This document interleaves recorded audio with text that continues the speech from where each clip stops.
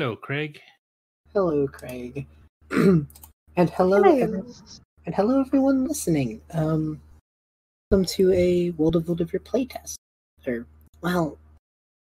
Playtest is the brand we're keeping it. The game's out. Like, playtesting is kind of a moot point, but it's more so I find very fun people and bring them in for a cool one shot in the system. But I call them playtests because I need a label.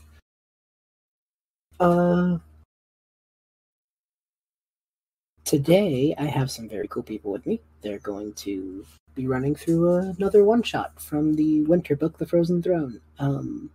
As with all things in Wildevere, there's a Google Drive link that I'll put in the description of this. That'll have that book, as well as everything I've written for it so far, because the entire game is free. It'll be fun. I think if you're listening to this, you know why you're here. So I'm going to let the really cool people I got with me today take us out. I'm going to go chat order if that's cool with everyone, and it's just the most convenient for me to just see the names, you know? So I'm going to start with Al. If you'd like to introduce yourself, a little bit about what you do, tell us a bit about your character. Sounds good. Thank you very much. My name is Al. I am a fiction writer and also do some social media stuff as well. And the character I am playing is a created. Let's see. His name is Perceptive Echo Radical Condor Youth, or Percy. Oh my god. And he's a created, so mix of kind of flesh and metal. He loves to tinker, and he's always looking for a project. Okay, and is Percy? Sorry, Percy and myself, both our pronouns are he, him. Okay, because that's always a question with the created, you know? Anyway, Car.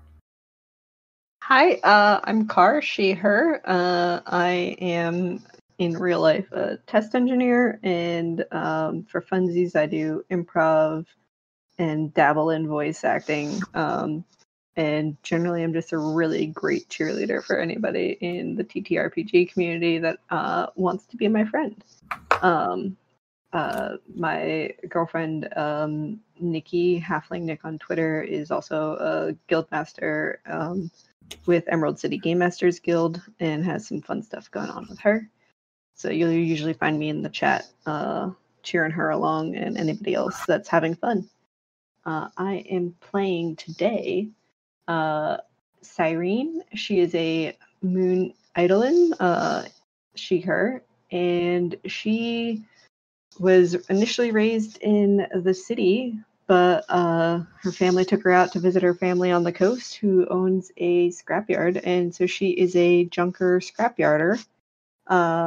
She doesn't have a lot of land walking and talking friends, so she made a lot of friends with the sea creatures on her visits, and is generally happiest tinkering and figuring out things to do and what she can make from them out of stuff that she's got in the scrapyard, as well as finding new things to scrap and making her living off of that, trying to save herself and her fish friends from anybody that tries to come for her scrapyard.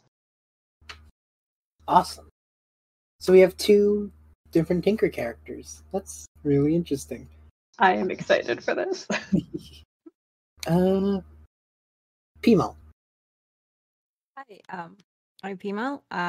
I make papercraft terrain for tabletop role-playing games, mainly, only fantasy, medieval fantasy ones right now. I might later go into sci-fi or something like that.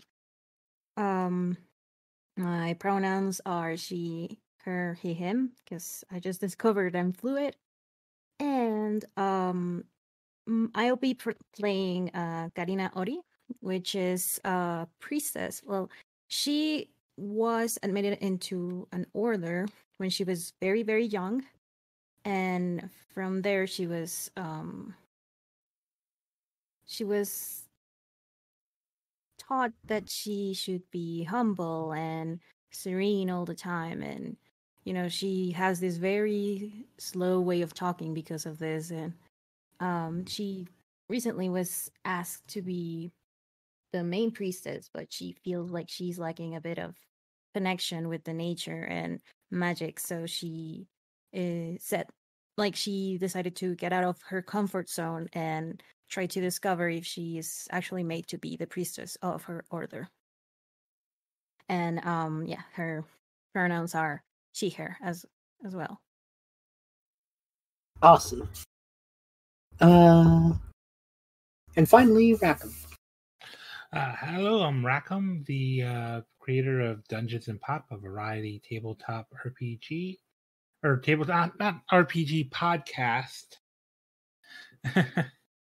And I'm going to be playing Bonesy, the Lich Bard, or at least that's what I tell people, because I'm a man of bones and I have a bone to pick with the bad musicians that have plagued my home in the underground. I haven't necessarily shown a skill with actual music, but I've managed to learn a few cheats by harnessing the wind to make my music sound a little bit better than it really is. Gotcha. And also Okay. for a man with no taste buds, I'm a rather decent cook. Nice. Okay. So, Oh my god, it just hit me that you could have like an accompanying wind section for like your music. oh my The god. funny thing is, I just came up with that on the spot now. Okay. So, let me set a bit of the scene. For reasons that we can come up with together, you guys have joined up together. I imagine it was probably a bit more like Percy and Cyrene started the expedition, with Karina deciding like, oh hey, these people are traveling, I need to travel, this works out. You know? But so you guys can take that, you can completely scrap that, whatever. One way or another, your crew have ended up in a very interesting place in the world. Bouldervere itself has 6 city-states, very elemental magic based in each one. You kind of know what you're getting into with those places, you know? If you enter Shardelia, you're expecting a lot of stone magic. If you're entering Sindir, there's going to be fire magic everywhere. But because Bouldervere is a big archipelago, there's always the chance of discovering new locations, which is the case today.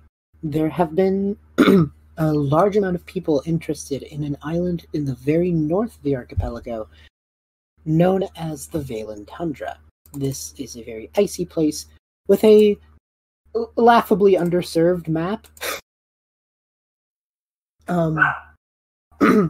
There's the town of Ridgeport, which is the only known of town in the entirety of the tundra, and the rest of it is wilderness.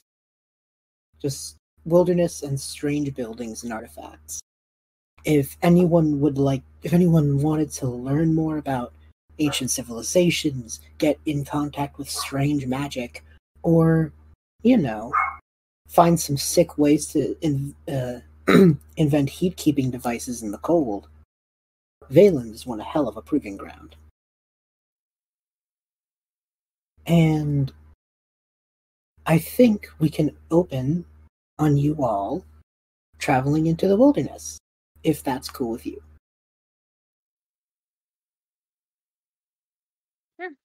Yeah, it works for me. So you have left the comforts of Ridgeport.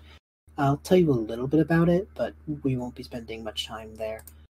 It's a very small town that only has a town hall, a lodge, a makeshift hospital, of course a ski and winter sport shop, because why wouldn't there be? And different kind researchers and people like that. They'd have absolutely warmed you up with a good night's sleep and some nice hot chocolate before you started on your trip, you know? You're probably all decked out in winter gear thanks to those people. And you're starting to enter into just the wilderness of the Valen Tundra. I will also give you another fun fact that for as long as you've been here, which is probably only a day or so, it seems that every night lights seem to dance around the sky. Very Aurora Borealis, except it is a constant, not a once in a blue moon sort of thing, you know? Ooh, a mystery. Mm-hmm. There's two talks in the town of Ridgeport. A group of people who are talking about how people have been seeming to search for a sort of a long held myth of something in the ice, a creature of amazing magic, or other talk of the town involves a missing scientist who went into the tundras and has seemingly not come back. You're not too sure if you're hunting those specific things down. You can be once I, give you all the reins. But that was more so just the whispers in town as you made your way out into the wilds, you know? Yeah. So, I'm going to stop talking. And I'm going to let you guys decide a little bit about what could have drawn you to this wilderness, what you may be interested in here, and what you're up to on this icy roadway, if you will.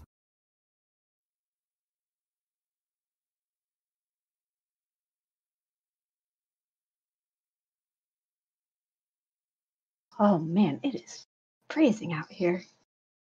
I don't know about you, Percy, but this has got to be worth it. Whatever this find is. I think lots of discoveries to be made out here. Missing scientists kind of intrigues me a bit, but I'd also be curious to see what's in the ice. Well, maybe the missing scientist will figure out how I could unfreeze my bottom. I haven't felt it in days. Could be worse. Could be in sweltering heat, and then our supplies will be of limited value. Bonesy says as he looks at his bag of cooking supplies.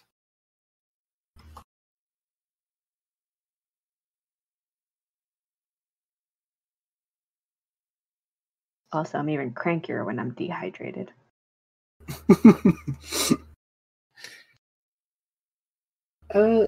Karina,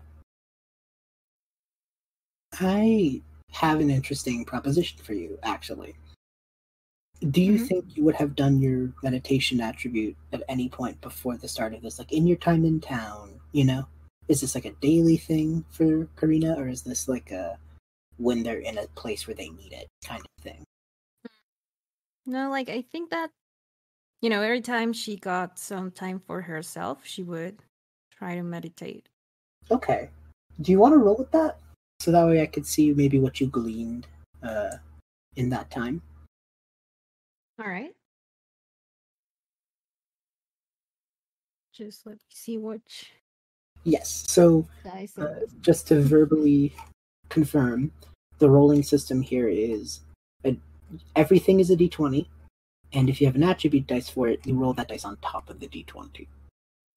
So like a d20 and whatever, you know? Mm-hmm. All right. So, 1 second. No worries. Okay, so it was a 25. That's really good. Okay. With a 25. Okay. So, I'm gonna say, and actually you guide me through this, what about this place would have been interesting to Karina? Like, what about the stories that you heard, the whispers in town, or just like the strangeness of this place in general? Is there anything she's focused on, or is there just... Sorry. So I was thinking, she is exposed constantly to, the wonders of nature and everything like animals, trees, and plants, like animals and plants always uh like um sorry, No, forgot you're the good. word. Like that's the problem of having two languages. Well, she is very interested in animals and plants, so she would always be like focusing on those things instead of, trying to find the magic of the nature behind them, right? Yeah. So her train of thought was going to a place so that lacked plants and animals, would make her, well, would help her focus more on the very basic form of true nature magic. Ah, interesting. So that's kind of the focus as they try and do these meditations. Just like Mhm. just the presence of magic in general. Yeah, like presence of nature magic, like in the earth. Perfect. Okay. So, for 25, I'll give you this. You are probably a very well learned person, especially about things of the natural order. Something like the lights just always being in the night sky every day, something about it feels off to you. Not dangerous off, you know? Not a threat off, but just very much like there seems to be some other magical influence in this place. Not necessarily in conflict with nature magic. You'd almost pick up it's rather in harmony with it, but it's a second beacon of magic, in a way, you know? All magic on Wilderveer stems from the World Soul. All magic anywhere else you've been stems from the World Soul. This is the one place in all of your travels where there seems to be two different sources of powerful magic. All right. And you can't quite pick up what that second one is, but you can, just through all your focus, you can tell that it's not a threat. You know what I mean? This isn't a looming danger. This is just something else that is just kind of here, you know? Mhm. What you do with that information is up to you. Sure. So, hopping back to you all, it's probably the sun is bright here in Valen, even though it's frozen over. And while it's very cold, you can see the way ahead, and thankfully, it's not a blizzardy day. Is there anything you guys want to plan ahead for? I don't know. Is there something in particular you might be interested in trying to find? I know the map is purposely very vague, but there are those strange structures, you know? Is there just like, do you think you have a goal, or do you think the goal is explore and see what you run into? Just in character. Well, there's a lot of fun, cool things that are just not yet known around here. I'm kind of game for everything. But the more I can scrap and bring some stuff home to sell or play with, the happier I'm going to be. Percy has kind of a similar mindset. He has many possibilities. He's not so much for finding things and bringing them home, but he can sketch some things down and learn new information and possibly some designs. Gotcha. Bonesy is here for the experience because he's been told to write about what you know, and he really hasn't known much besides his time waking up in the underground. So he's hoping to at least get a cool story out of this, something he can put to rhyme and finally get those vagabonds out of the underground. Gotcha. So, I'm gonna say you guys have traversed for a good bit of time, you know? And maybe for those of you who have them, stomachs are starting to growl, you know? And there's just sort of an immediate want of food and a place to rest your feet. But you are in the middle of the wilderness. So I think that'll be a good setup. And what? Because I think that's mostly a Cyrene and Karina problem. What are you two kind of gonna do about this fact that you are hungry and a little bit at your walking limit for now? I think so long as we're near the coast, I think actually I'm gonna have Cyrene see if she can communicate with a fish or a narwhal or something to bring her something to eat. She's not picky. Okay. Karina, what are you gonna try? Are you gonna talk to Cyrene about it? So, Karina is used to being like, good, traveling around and finding things to eat, like in her way.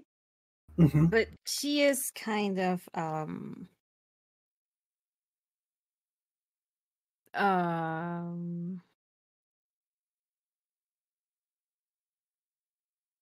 she kind of forgets where she is often. Yeah, I get you. Because like she's always deep in thought. She's always like thinking and like trying to understand the forces of nature that she sometimes forgets where she's standing. So for her, it's common to just be like, "Oh yes, the nature will provide for us," and then look around and it's like, "Oh no, this is not what I'm used to." Yeah, there's no bushes here. Exactly. So no, go for it. I'm sorry. Yeah, it's fine. So she is going to see. I'm sorry. What was your character's name, Car? Cyrene. Cyrene. So she's gonna see Cyrene being so like proactive about getting food. She's gonna be like, I'm truly sorry about this, but would you please help me also get some food because I don't know how to get any around here. I'm not from around here. I think that is a bit obvious.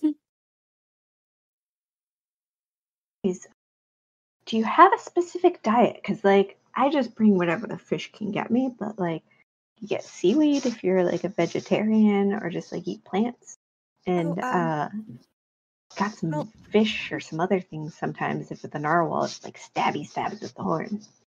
Oh, okay. No.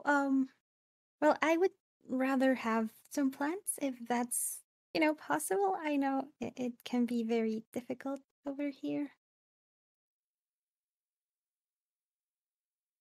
And I go to talk to, or Cyrene goes and talks to the animals, and she had a 17 on her roll. Okay, that's pretty good. That's all right. Let's flavor this out a bit. What are you gonna do? Are you just gonna like Aquaman stand over a thing of water and wait, or are you gonna like what is Cyrene's like speech process to the beasts of the sea?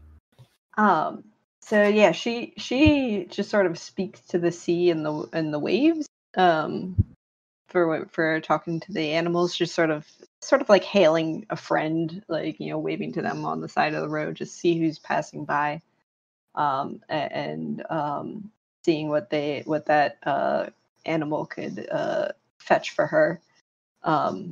If it's a larger sort of predator type of animal, like then she'll accept like food coming from them, but she doesn't like ask for a fish to jump out and like beach itself for her food. Yeah, so at the very least she gets like kelp or something or seaweed from like the smaller fish, but maybe the larger creatures might bring her another fish. I gotcha. So you got a 17. I'm gonna say that there was some rather smaller fish, but they heard your call, looked you and the group up and down a little bit, and they went into the water, and you realize it's been a minute and they haven't come back. you can feel that they're still around. Like, you can sense that connection. But, like, they haven't dropped kelp yet, and it's been a minute, you know? All the while, Bonesy and Percy, I'd like to imagine you two are just standing there, just kind of, like, confused as to why you've stopped, you know? And you just see Cyrene just shout at the water, and nothing has happened, and it's been a couple minutes. I feel like Bonesy is kind of watching this and kind of looks over. It's like I mean, I could cook something. I got some cashews. I got some chicken. Huh. Well, that would certainly be a lot faster than probably waiting to see if any of my friends can get me something.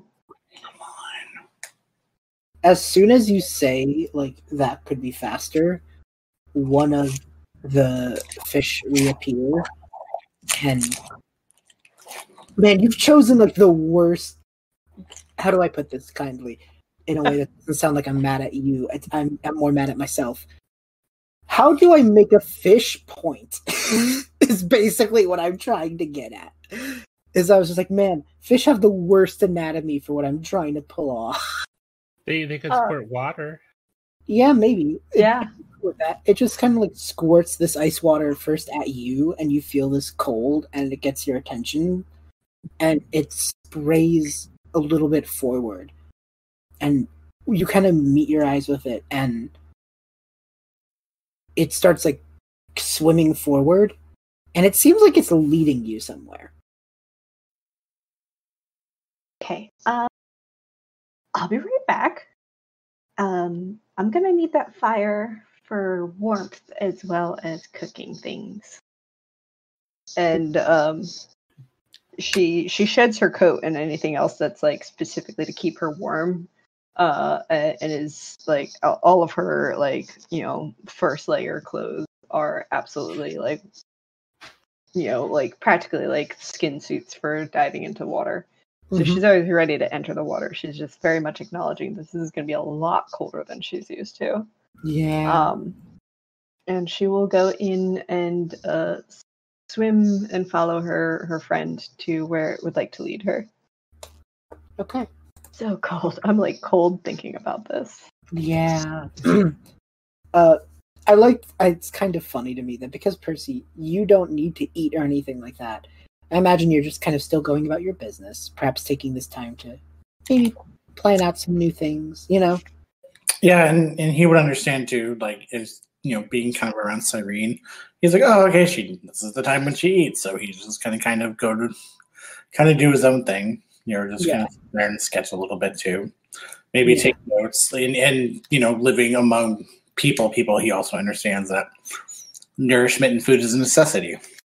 Yes, this makes sense, and you understand in such a harsh condition, it makes sense that it is scarce to find free food the way you might find in town, you know? So Cyrene, I'm not going to make you roll for swimming. You're literally like a mermaid person, so like it's fine. I will say, when your little fish friend finally stops, it seems to spray up, and you kind of poke your head up out of the water a little bit, you know? And it's here you see what they were leading you to. It's a cabin, stationary, a little bit in the distance, smoke rising from a roaring fire in the chimney. Huh. That is not the seaweed I thought I was about to be led to. Good The to fish know. just kind of like shudders a little bit, almost as if it's trying to like hoist itself up, like, oh yeah, I brought you here, haha. You know, like, you expected seaweed, you get so much better, haha. You know. There's like a little way that is safe for Cyrene to like pet fish, and basically like with the fish's consent and in the way that it prefers to be shown physical affection, she rewards it for leading her to apparently a warm place that also is more than just seaweed. Yep. So, because you swam there, when you kind of get back on the land, you can see the little fire Bonesy and Percy and you had set up with Karina, and it's a bit of a ways, you know? Yeah. You just kind of are the smoke in the distance. Ooh, I think she is actually going to see if she can crawl out at the cabin and sort of investigate it. Worst case scenario, she jumps right back into the cold water very fast. Okay. Are you trying to like stealth around, or are you just walking on up? I want to sort of take in what it looks like. If it continues to look like mostly a cozy little like cottage, I think Cyrene will probably just like walk up to it. But if it looks like it's like the intro to like some horror movie with like a ridiculous number of like weapons and grisly scenes, I think I might be a little more stealthy. Gotcha. So,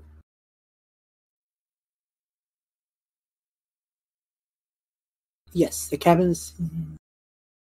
Once you get closer, you will see that this is a 2-story cabin raised up on a slight platform. Around it are creatures tethered to the platform. And these creatures are just things you, in your time in Wildervere, have never really seen before. They are... Let me find them. This is such an in-joke, I almost feel bad that they're canon. They're like huge blocks of ice, but they seem to have mammoth-like tusks breaking out from the front. And little, like, long, strong feet at the bottom of the block of ice. You cannot see inside it, though, so you're not sure if this is a literal mammoth in a block of ice, or if this is a block of ice creature. You're just really not sure. But the affectionately deemed mammoth cubes, God, just seem to be almost harnessed at different points of this platformed cabin.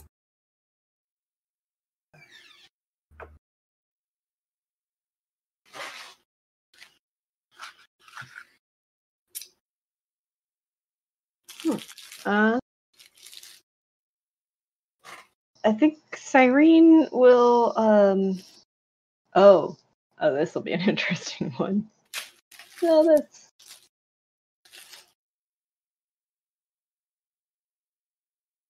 trying to figure out if they were actually water-based, if they would count as sea-based life, but that seems like a stretch. So I think she will just see if there is a way to approach the cabin without necessarily getting too close to these mystery creatures, and sort of knock on the door and see if there's anybody home. The way up is rather calm, you know? And there isn't much of a threat there. In saying that, I'm gonna hop back to the other three for a moment, Car. Mm-hmm. Percy, Bonesy, and Karina, you have kind of given them a 5 minutes, you know?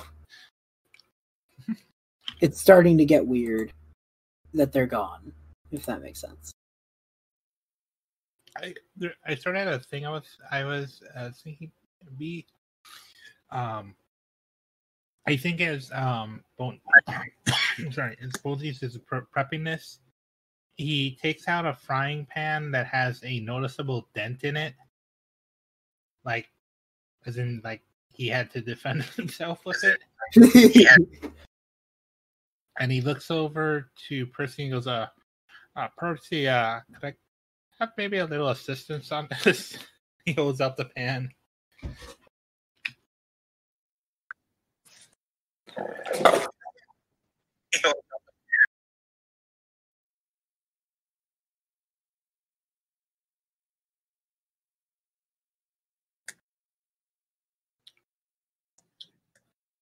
Did you try and say something? Because it kind of cut out for a second there.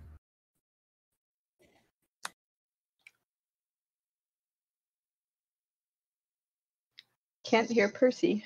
Nope.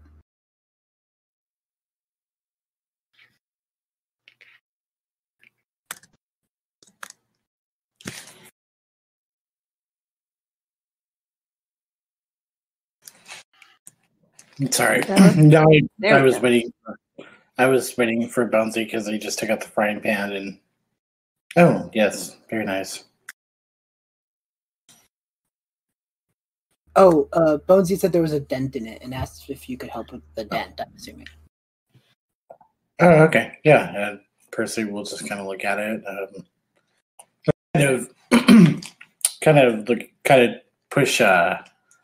Kind of push it back into place, I guess, or where the dent is push toward the middle to make it even. Okay. Do you want to roll with maybe one of your just like? Do you have anything strength based, or do you think I could also allow a tinkering based roll to just see how effective you are at this?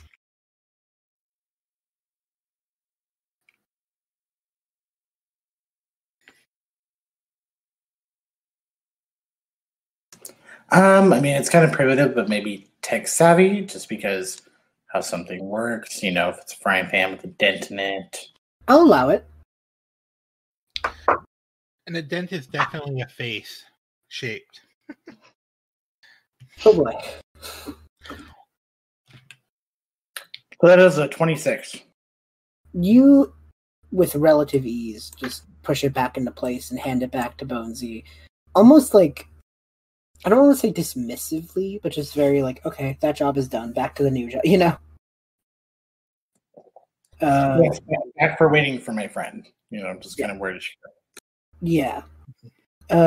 Karina,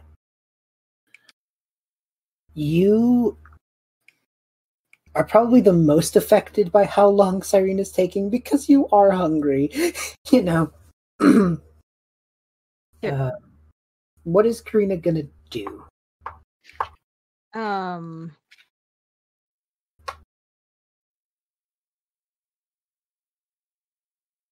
I mean, yikes, it's like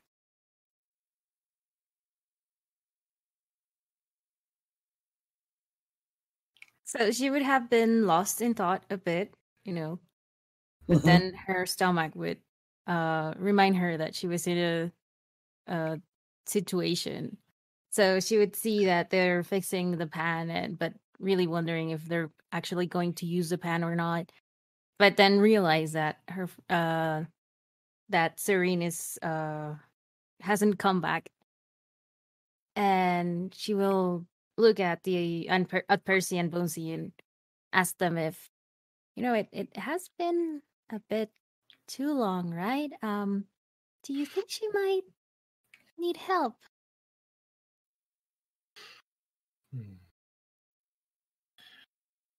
Possible. I mean, we are out in the cold, and there's a lot of animals out here like to blend in and get a little sneaky.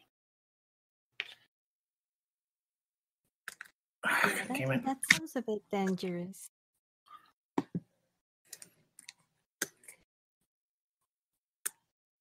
Should we maybe look out? Like, Yeah, Cyrene. look for her. She is no stranger to the trouble, but that said, if she went into the to look between him and Bones, might pose a problem. I am Pot Machine and our Bodhi friend over there, well, with Bones.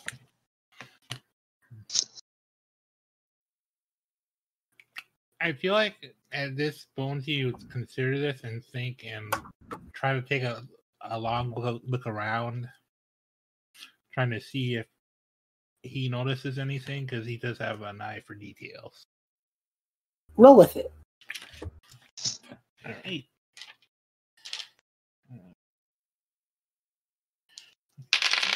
All right. That's a 7, a 1, and a 6. You start looking out, you know, And you're just like, wait, I think I see. Oh no. Like what you thought was like maybe someone in the distance, was actually just a elongated shadow of a regular old snow hare that just kind of looks at you for a moment and just hops away. It's just Bunny.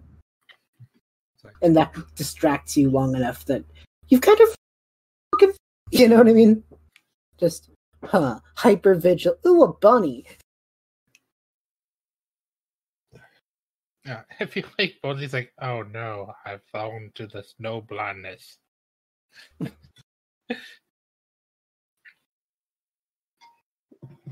Yeah, Karina, you kind of look with Percy and see that Bonesy has said they have fallen to the snow blindness and is staring at Bunny.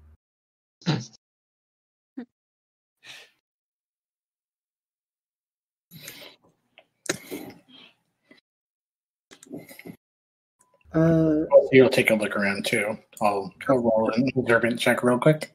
Go for it.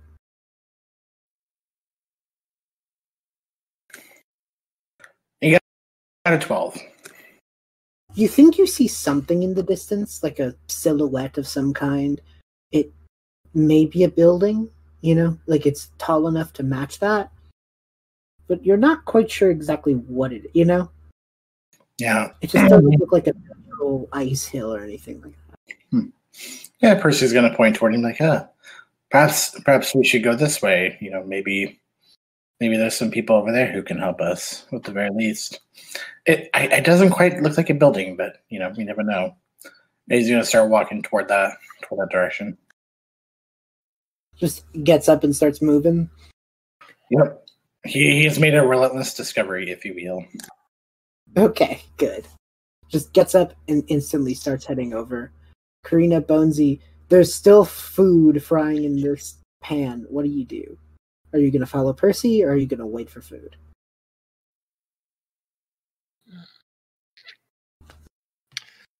I think Bonesy would stay if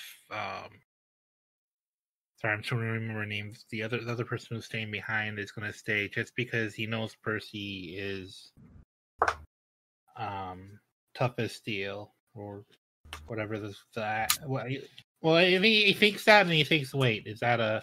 He thinks himself, wait, is that like? I don't want to.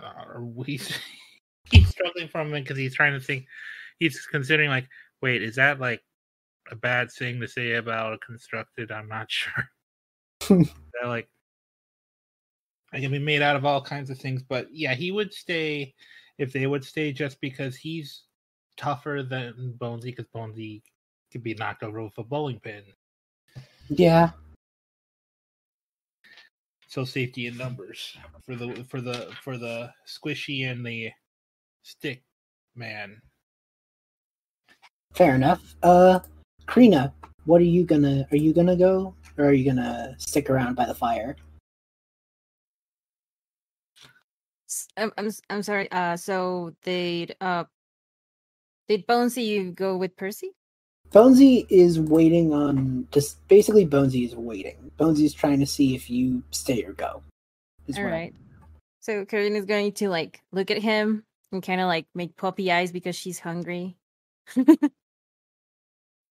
And like try to, with only her only like without saying it because she's shy to say it, but she's gonna be like, please stay because I'm hungry. I think Bonesy nods and starts taking out some of the cashews and breaking them into the food, breaking the shells and putting them into the food, because he did say he was going to make some kind of cashew chicken thing. Okay. Jumping back to Cyrene for a second.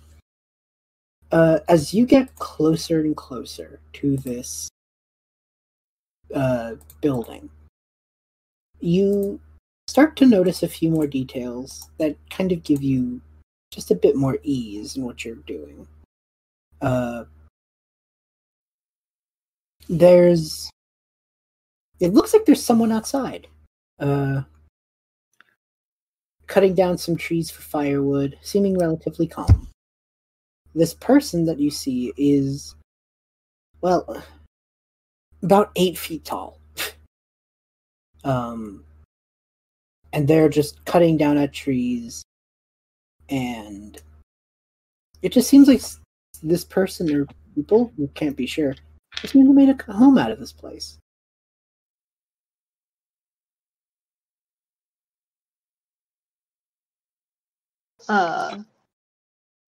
Cyrene's like tummy growls a little bit, like because she definitely burnt off like a lot more energy swimming to get here. So she's just sort of like, well, I have to get something for me and Karina. Might as well say hello. And she'll approach, and from what she determines to be a reasonable distance from an 8-foot tall being with an axe, she is going to hail them and say hello and see if they speak the same language that she does. Yeah. So as you get closer and you hail them over, you start to see more of them. They're a sight. Massive at 8 feet tall. Their chest is a barrel, cut at an angle and reattached in the heart shape. Shoulders are made of log that go beyond his neck and face, and mostly covered by thick, bushy, soft pine needles. Otherwise, there seem to be metal components and a beanie, flannel shirt, baggy pants with a sash at the waist, and a big pair of boots. It is a created, like your friend Percy. Except just a very different vibe. As it Very tall vibe. Very tall vibe. As it like chops about like just starting this next tree, it hears you like seems to just automatically retract the axe and put it at their side, and in a way that's like not like ready, just like resting, you know? Then giving a little spin to where you are, just goes, "Oh, hello. I must have not seen you come in. Are you new to these parts? I thought I knew everyone around here." This is very new. Super new. Just arrived like today? I think it's today. Yeah. With some friends. Just a slight nod. Well, let me be the first to welcome you then. Thank you very kindly.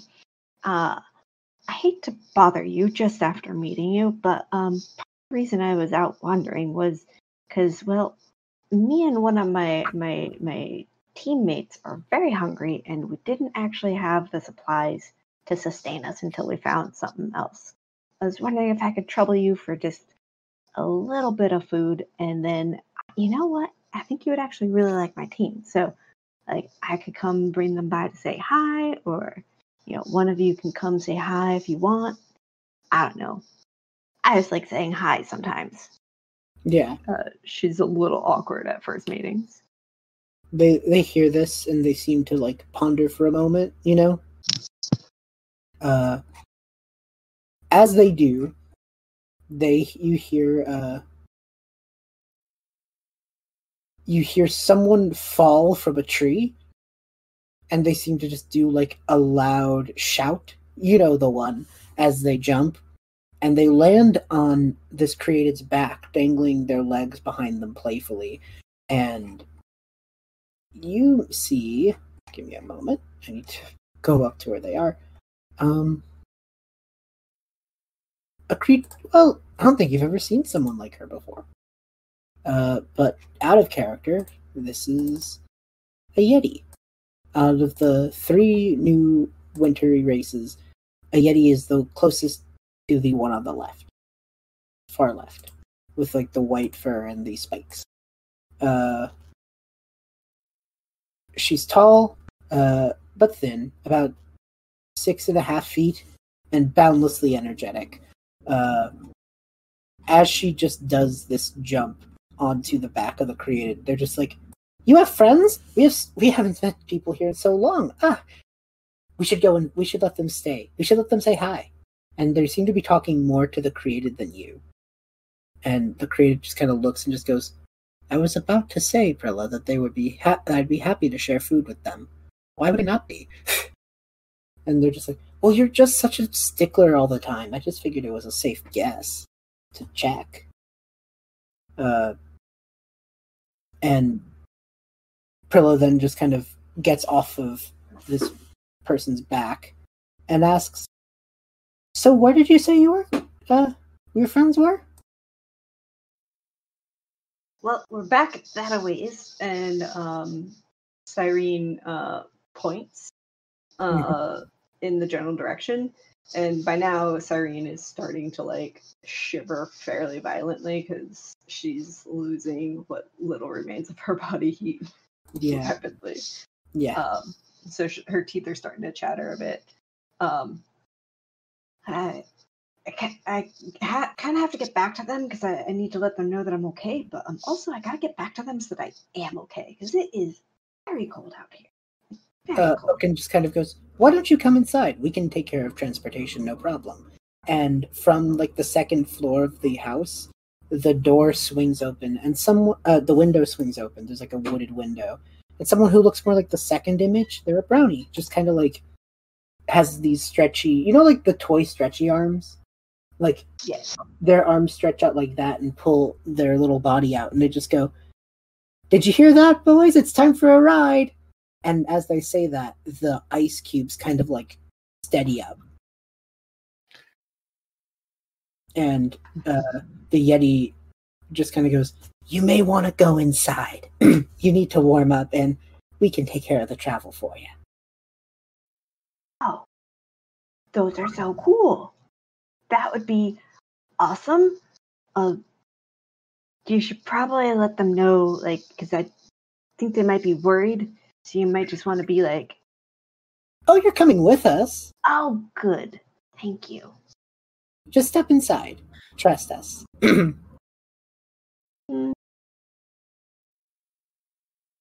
Don't know if Cyrene would actually fully trust them to go inside without, like, because right now I think Cyrene doesn't have her pack or anything, so she's currently weaponless, and there's an increasing number of people. Yeah, Oaken just kind of goes, "Don't mind those two. They're basically my siblings." I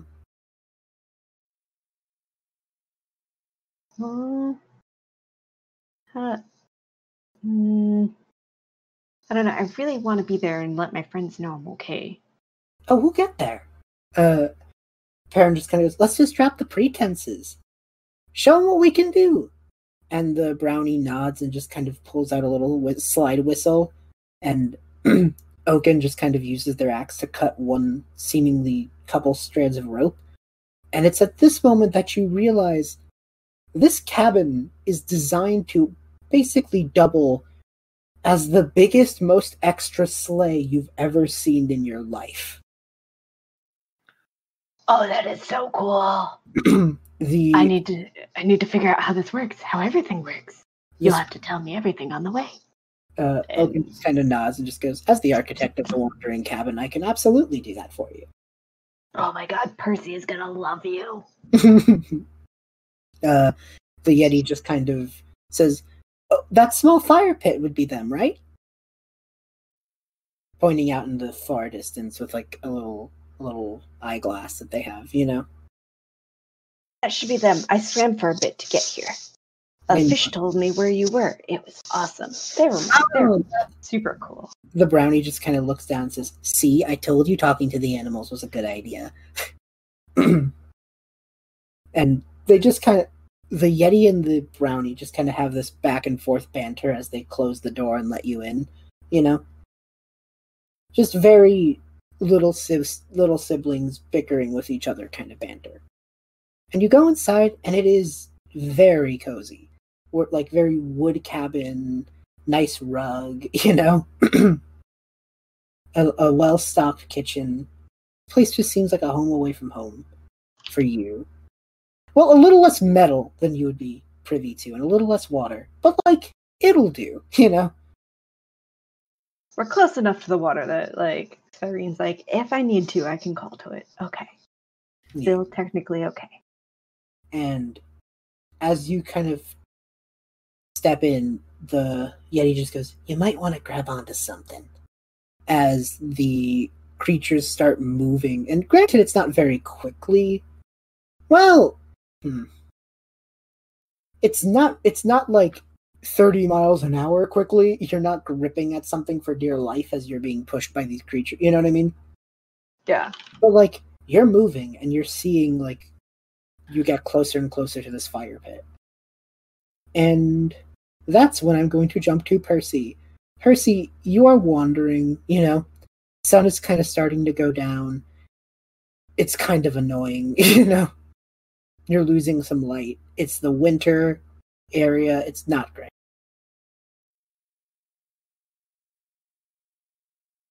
And you noticed very quickly that your other friends stayed behind you. Eat. Yeah. Oh well. And when you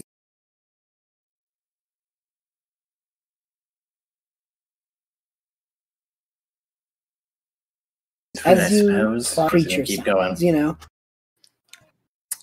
He's gonna stop for him. He's just gonna kind of stop where he's at. Just kind of hold his staff close to him. And it's getting that you remember following that building. You were looking for the building. You were looking to get close to it. And now you realize it's coming at you. That silhouette in the distance. Oh. It's getting closer.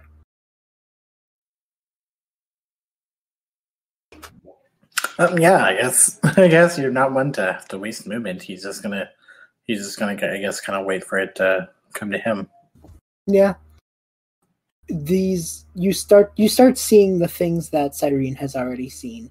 The large brick creature things, and this house carriage. It's odd. It's a cabin put on this stilt and being pulled by these creatures.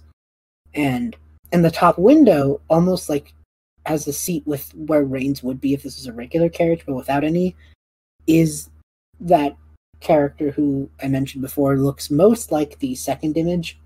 Very small. We're talking like halfling gnome-ish, maybe a little shorter than that, you know?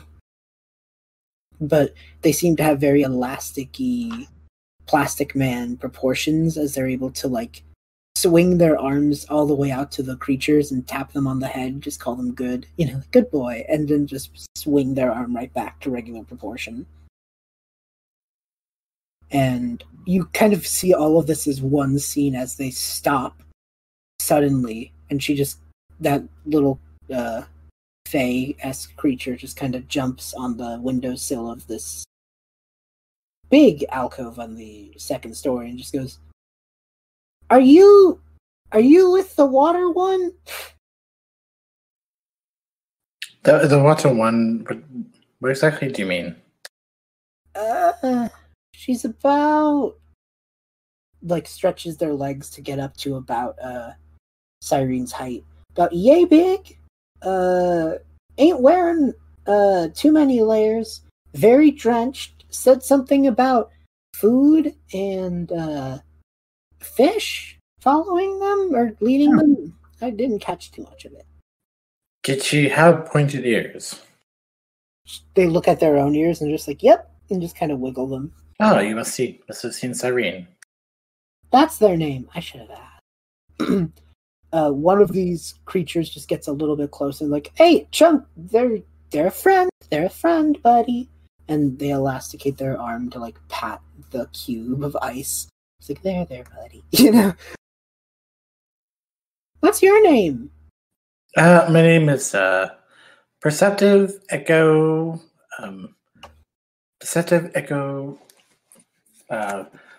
Roaming Condor Youth, or Percy. There's like as you go through your acronym, you watch their eyes dilate. Just like, you know.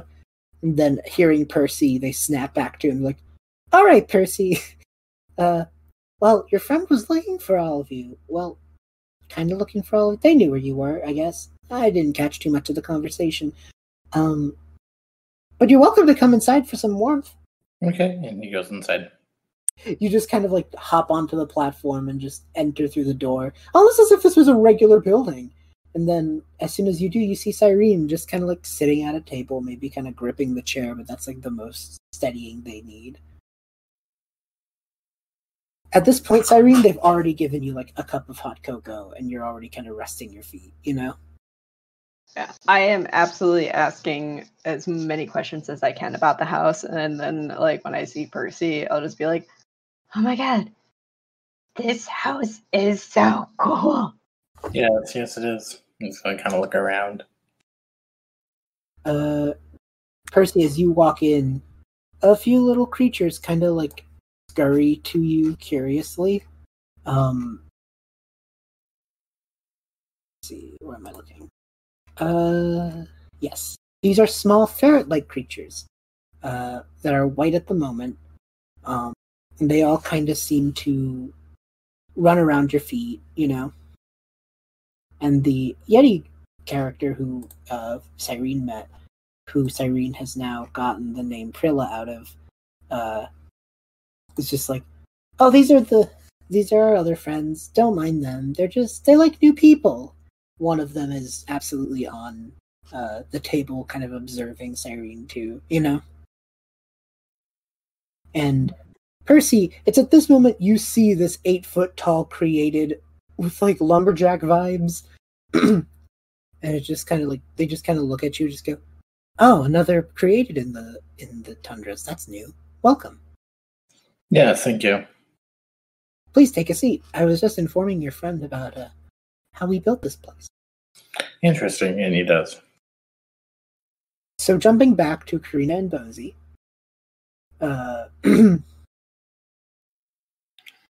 Bonesy, what have you made Karina to eat? I have made a cashew chicken rice mix with a touch of I don't know if barbecue sauce exists in it, but it's it. You know what? I'll allow it. I'll canonize it. Sure, why not? Yeah, It does now.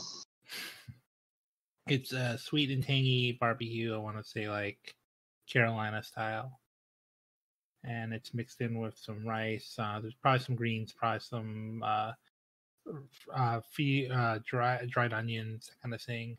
It's pretty good. So, Karina, I'm imagining you're kind of like, there's enough here that you can kind of dance around the chicken, you know?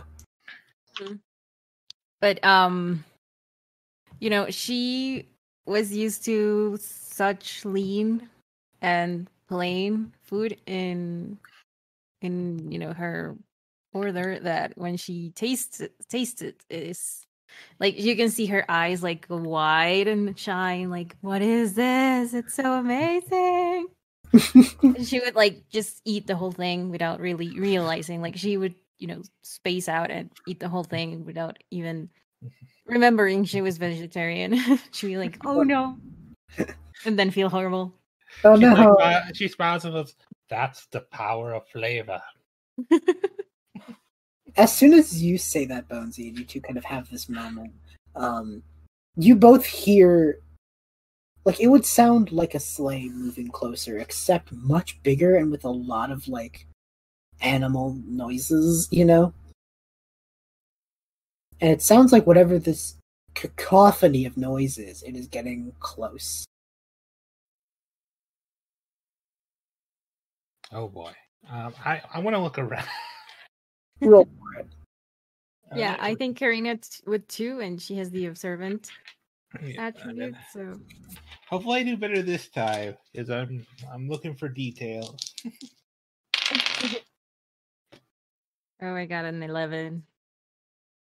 Well, I got a 1, but on the plus side, I got put 1 on one of the dice, but on the plus side, the other one was 11, so that's a 12. You both are a little bit blindsided, you know? You're like looking almost out of fear, because what is that, you know?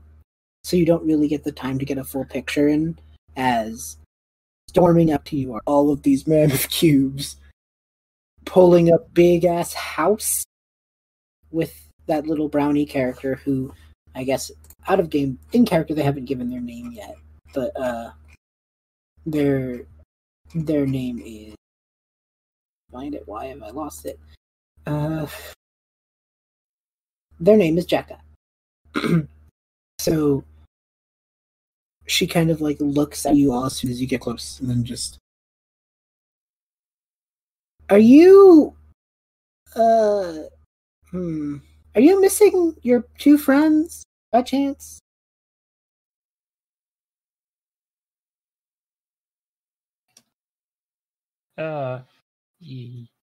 Yes. Like, yes. Oh, it's you two. Okay. And then, like, instantly sees Karina and just goes, oh, you, poor dear, you're the one who needs food. Come on inside. Sure. Like, she wouldn't like want to be rude, so she won't say that she just had a whole bowl. Yeah. Bonesy, they're just like, you could come in too. I didn't mean to deny you. Just, don't want someone who don't want someone who gets frostbite to get frostbite.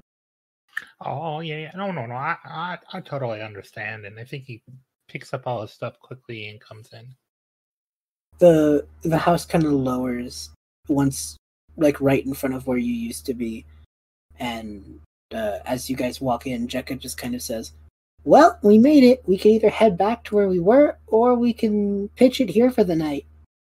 What do you guys want to do? And you think they're talking to another person, but then you hear the creatures just kind of grunt back, and she says, okay. They're kind of lazy today. And they just jump from their spot, and they seemingly in a few seconds appear in this front room and just kind of look to this big created and just go, the boys seem a little tired today. Do you think we could pitch it here for the night? And Oaken, the creator, just kind of shrugs. It's like, that's fine. It doesn't matter much. It's like, besides, we have another guest today anyway, so I believe we have had quite a busy schedule.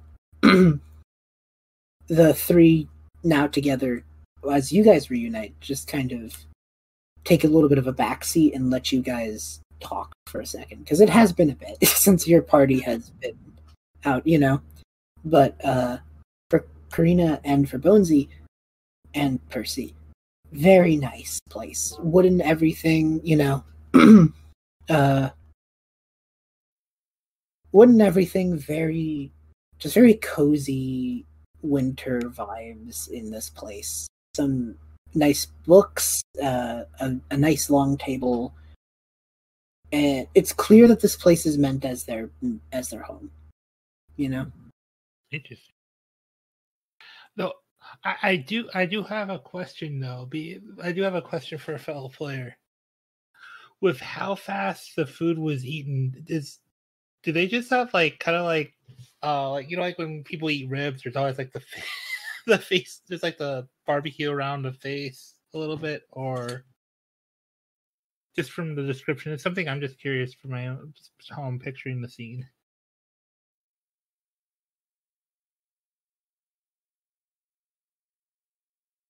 Karina, I think that's your call.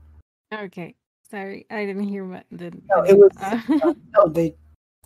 That's up to you, because you ate so fast. I guess they're wondering if you look like when you've just eaten like greasy food, Yeah, like I think she would have smears on her face from eating so fast, because she's usually very slow at eating and ceremonious, and right now she wasn't. So it makes sense.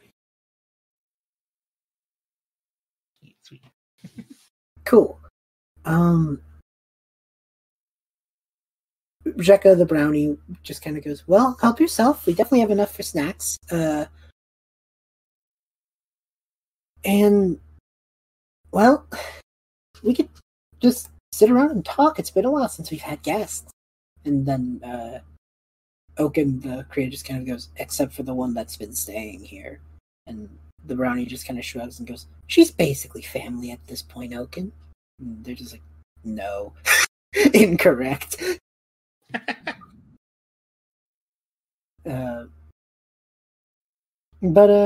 Yeah, they're just kind of bantering amongst themselves the way people who are roommates would.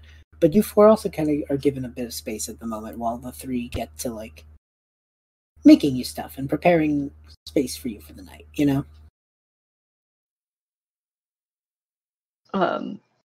Cyrene turns to them and is like, I'm so sorry that took so long. But I did find food technically. The fish found food, actually. I should probably get my stuff from outside. Runs out, grabs her stuff, and comes back. Yeah, now that they've like pitched this spot, like there's no like jump from the platform to the floor. It's almost like they've just up and moved their house right here, you know? As a concept, that is amazing. Yeah.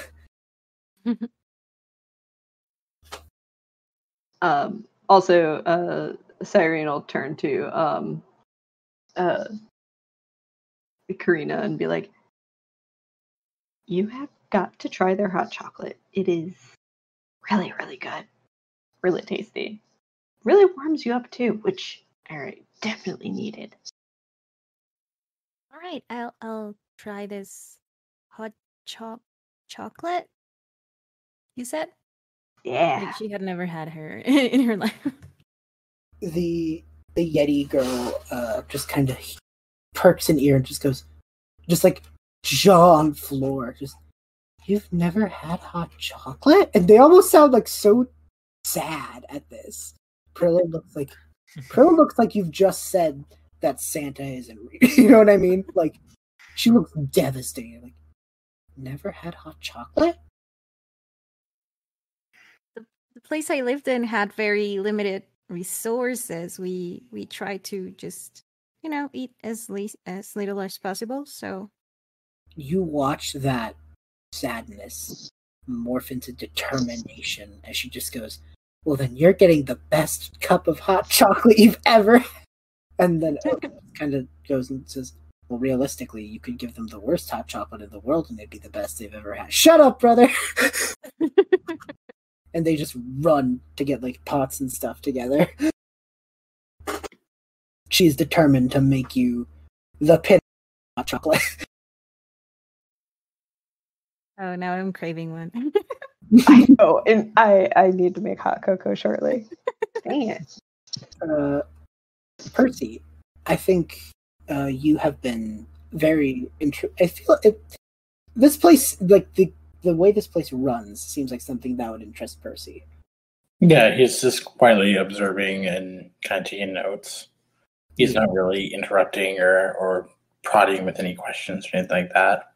Maybe just kind of walking, next to whoever's operating something, and just like, "Oh yeah, how's that work?" or stuff like that. So yeah, Oaken is very happy to tell. They're just like, they've put so much effort into this, and Jekka and Prin seem to be the only other people who really appreciate it, So they're very happy to explain their secrets to you and just like, "Oh, well, we use this and this to do that,"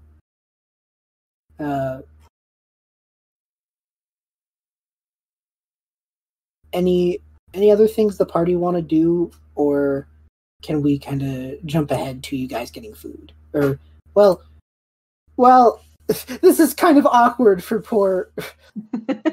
This is kind of awkward for poor Karina, because the wandering hut crew are definitely making you guys food because they're just like that.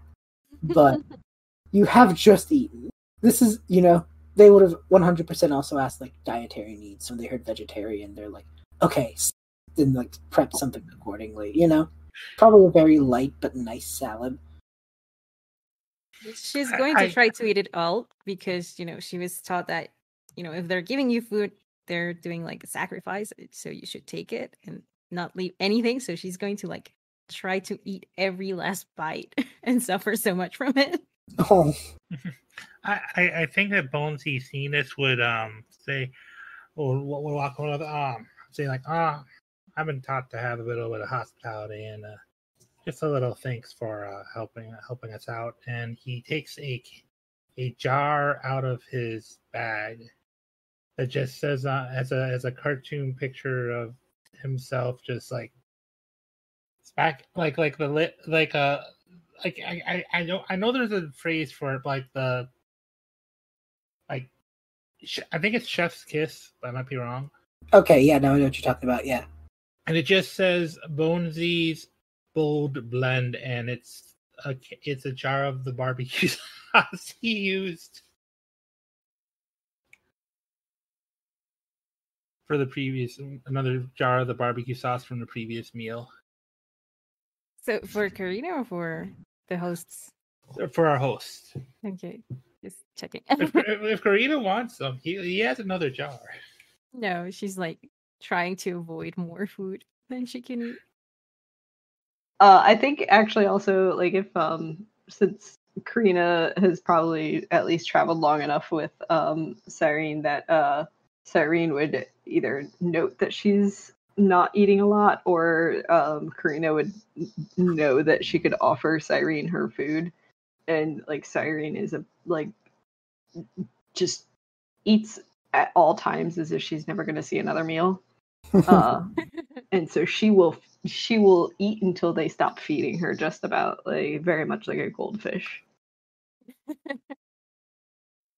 So every so often, like a little bit more of like Karina's food ends up on Cyrene's plate, and like Cyrene's like, "Oh my god, it's my favorite." And so Karina's gonna like, when the hosts aren't looking, going to shove a bit of food on Cyrene's plate. Like gone before they could even turn around. Like, So, as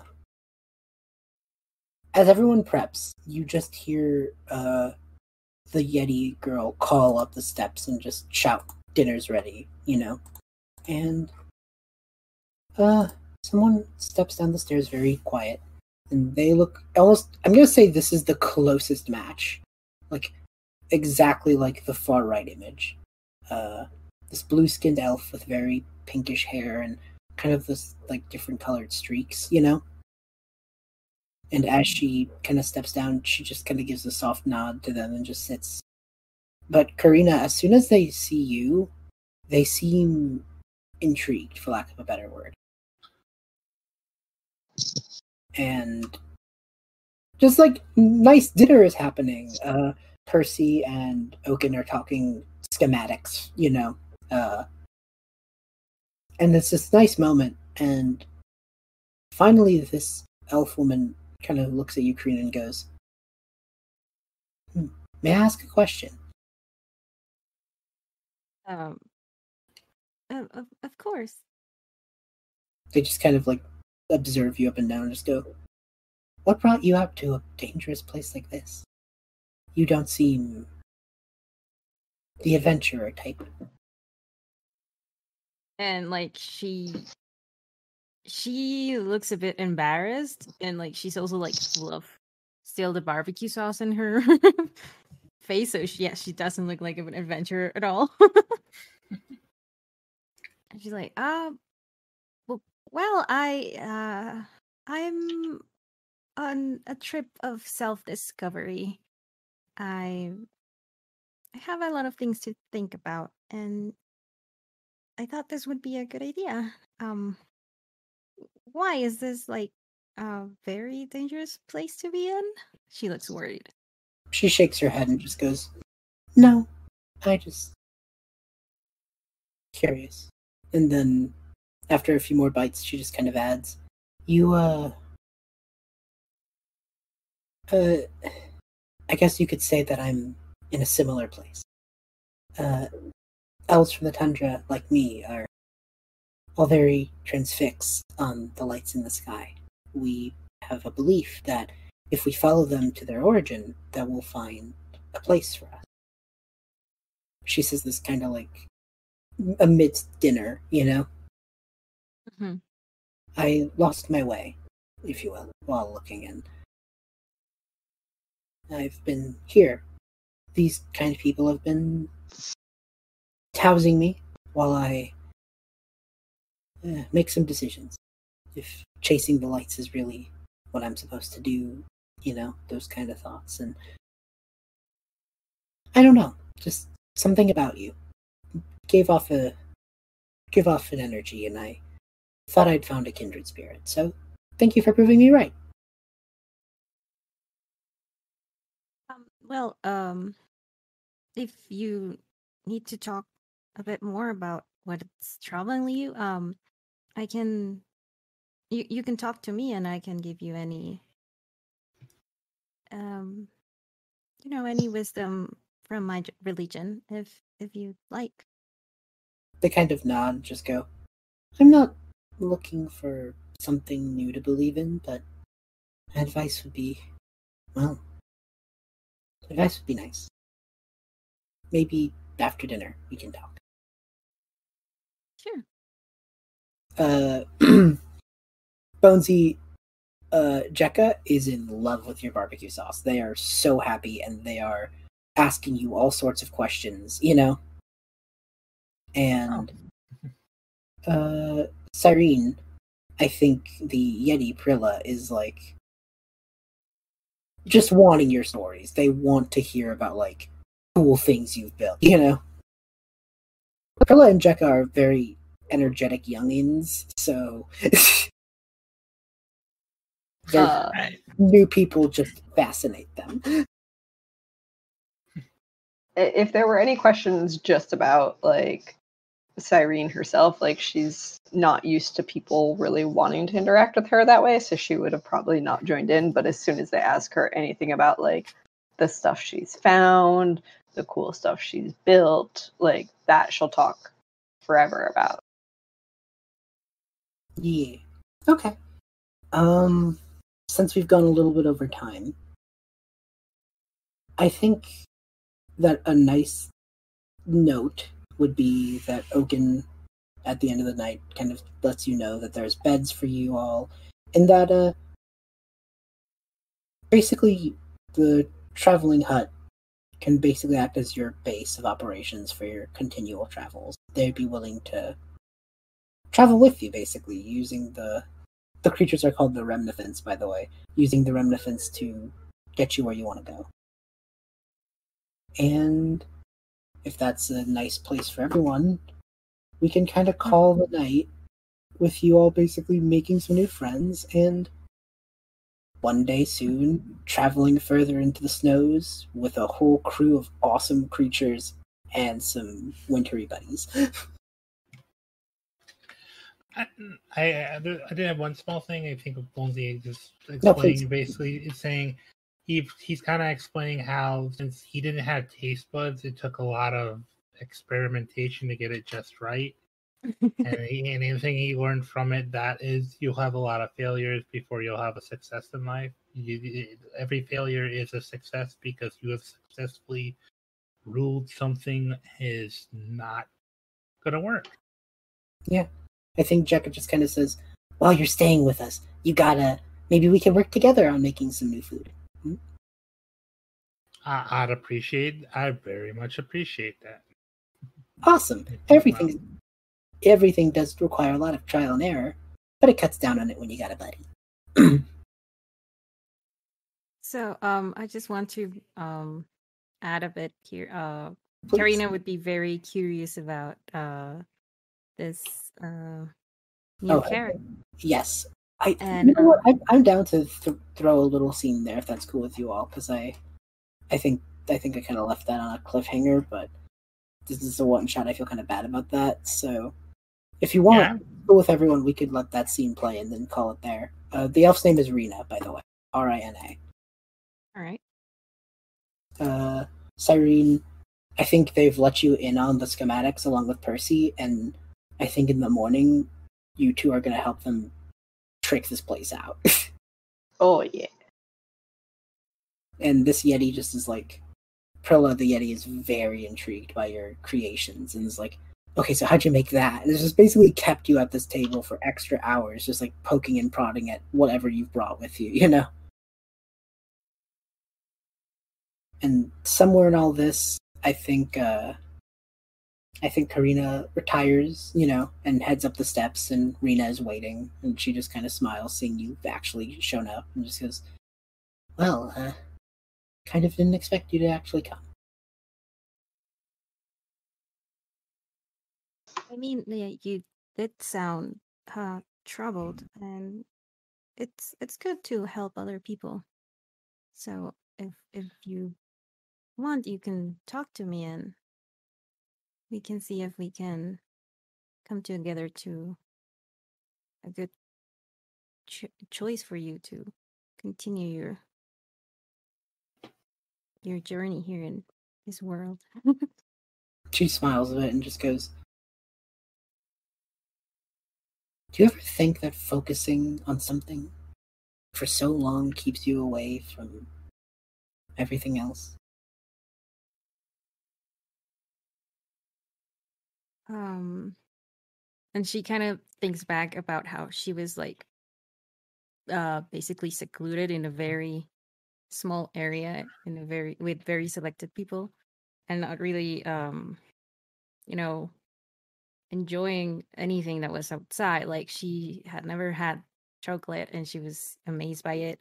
The barbecue was like, something she never even imagined. And like, she doesn't want to get started with how, houses moving or something that was possible. So she's like, yeah, I get that completely, actually. She nods and just goes, for a lot of Aurora elves, chasing the lights is a lifelong endeavor. We start in Ridgeport and we just keep going. One day we believe we'll find that point, and if we don't, someone will pick up where we left off, and someone will. That's been our belief since as long as the lights have been in the sky, for as long as any of us can remember. And I didn't get lost. I gave up. I realized I didn't want to just be a marker for someone. Mm-hmm. And I just don't know if I made the right choice, I guess. Well, most of us live our whole lives just listening to what we should do and give so little thought about what we actually want. So it's, it's very brave of you to have actually stopped and thought what you actually wanted. She smiles a bit at that. Just like, this might be the first time that action was called brave.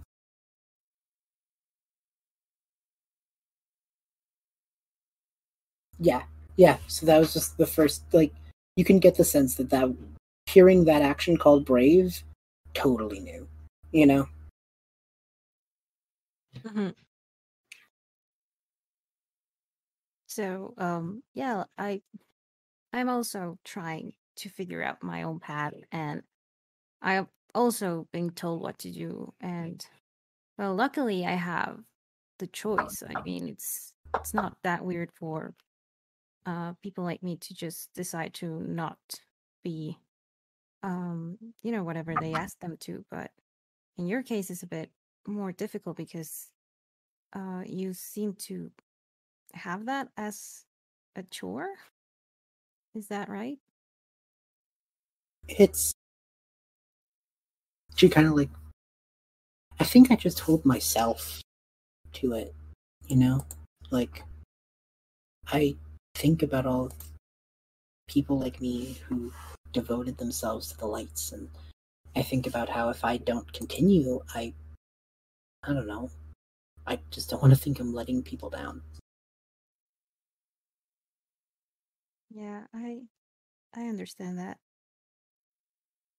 There's people that had, their hopes on you and ideas of what you could become, but in the end, you have to be okay with yourself. You have to be true to your own soul, to your own heart, and know that whatever you do, you have to do it for yourself and not for others. She smiles a bit and just kind of looks down at something, and then just kind of hands you that same very kind of comically small and undetailed map, And she points at, there's like a symbol of an elephant and like a couple like tower looking things and a hole in a mountain. She just goes, we don't tell people this much, but those 4 spots, they're not just random doodles. They're little markers for a roundabout's location of, well, there isn't a consensus of what they're called. People call them temples, people call them trial grounds. All we know is that they've been here longer than we have. And while my family and everyone around me are so focused on chasing the lights and thinking that just following them will get us where we need to be, I'm convinced that there's more to these places. That if we go there and we learn about what's inside, that maybe we can, I don't know, find some answers. And I know it would be going against everything that has come before, but I think I want to not be a wanderer and be an adventurer.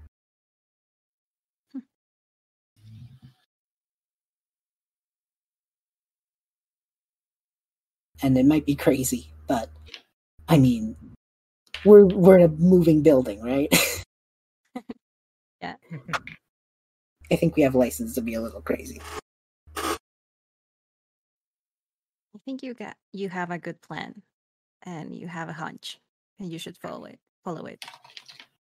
She just kind of looks and then, almost very awkwardly, just goes, "Would you and your friends want to come with me?" I'll talk to them. We really don't have much of a plan, but I'll ask. All right. She nods and just kind of like looks at the map in like a very longing way and just goes, "Thank you. I don't think I got your name." I'm Karina Ori, and you're Rena. Look at that. She just kind of like rolls up the map and just goes, "Let me know what you guys decide, because I have the unenviable task of trying to rope in the two children and the robot." But I think if we all work together, I think we'd figure out some pretty cool stuff. It sounds very interesting. Like she's like starting to get deep in thought, wondering if she could find some answers as well. I mean, I've got the lore and you've got the wisdom. We might be able to make something cool happen. Yeah. All right, well, let me know. And she just kind of like instinctively just rolls onto their bed in a very just like awkward, this conversation is done sort of way, you know?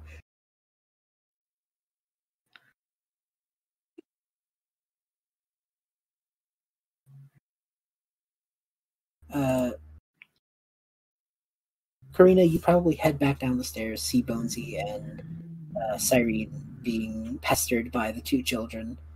Are you gonna talk to them?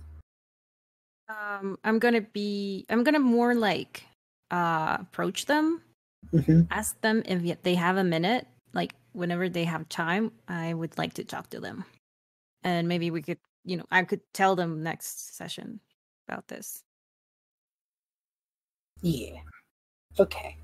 So we can probably call it at this like kind of cool moment. Let me do the official ending stuff, okay? And that'll be where we call the session for the playtest. Thank y'all so much. It's been a lot of fun. I enjoyed the story a lot, actually. The wandering cabin concept was thrown in by our own Goggle. Just kind of came up with it on the fly, and I love it so much. I know Al had to leave early because they had to go to bed, but Car, Pimal, and Rackham, would you like to tell us where they can find you?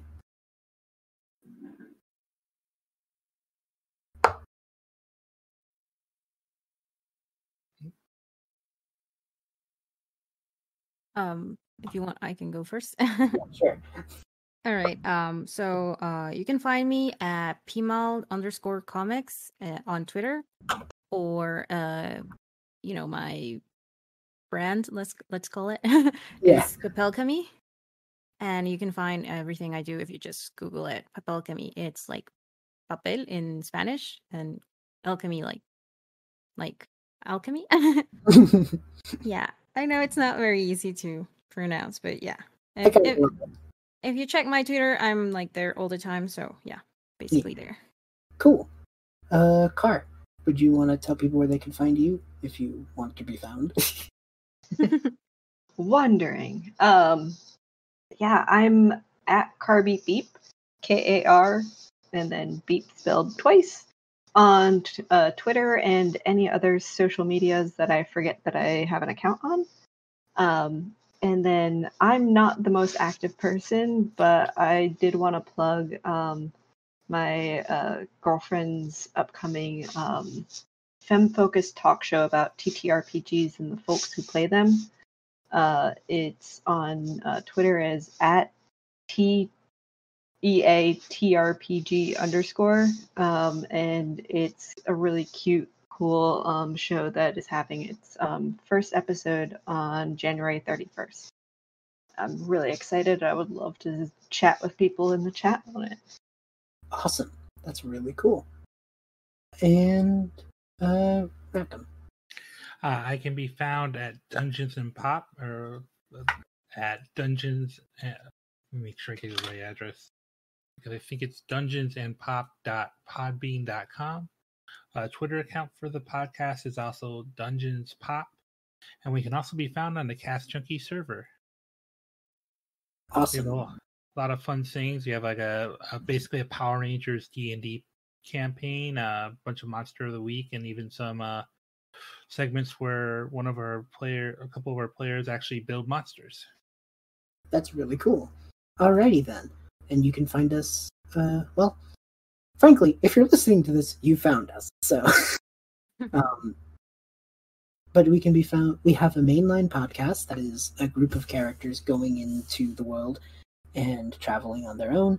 Unlike these one-shots, the podcast crew get like, I don't know, I love these kids a lot. They're going through mainland Wilderveer right now, but these are a great way for me to show other places of the, of the world that we haven't gotten to yet. But that is just the World of Wilderveer podcast that releases every other Wednesday. I think by the time you will listen to this one, it will have come back from winter break. Because I think we're coming back on the 27th. Yes. Okay, so the 27th is going to be our first day back. So at that point, by the time you're listening to this, every other Wednesday, expect a new episode. That's really fun and exciting. Thank you so much, everyone. And we will talk to you all later.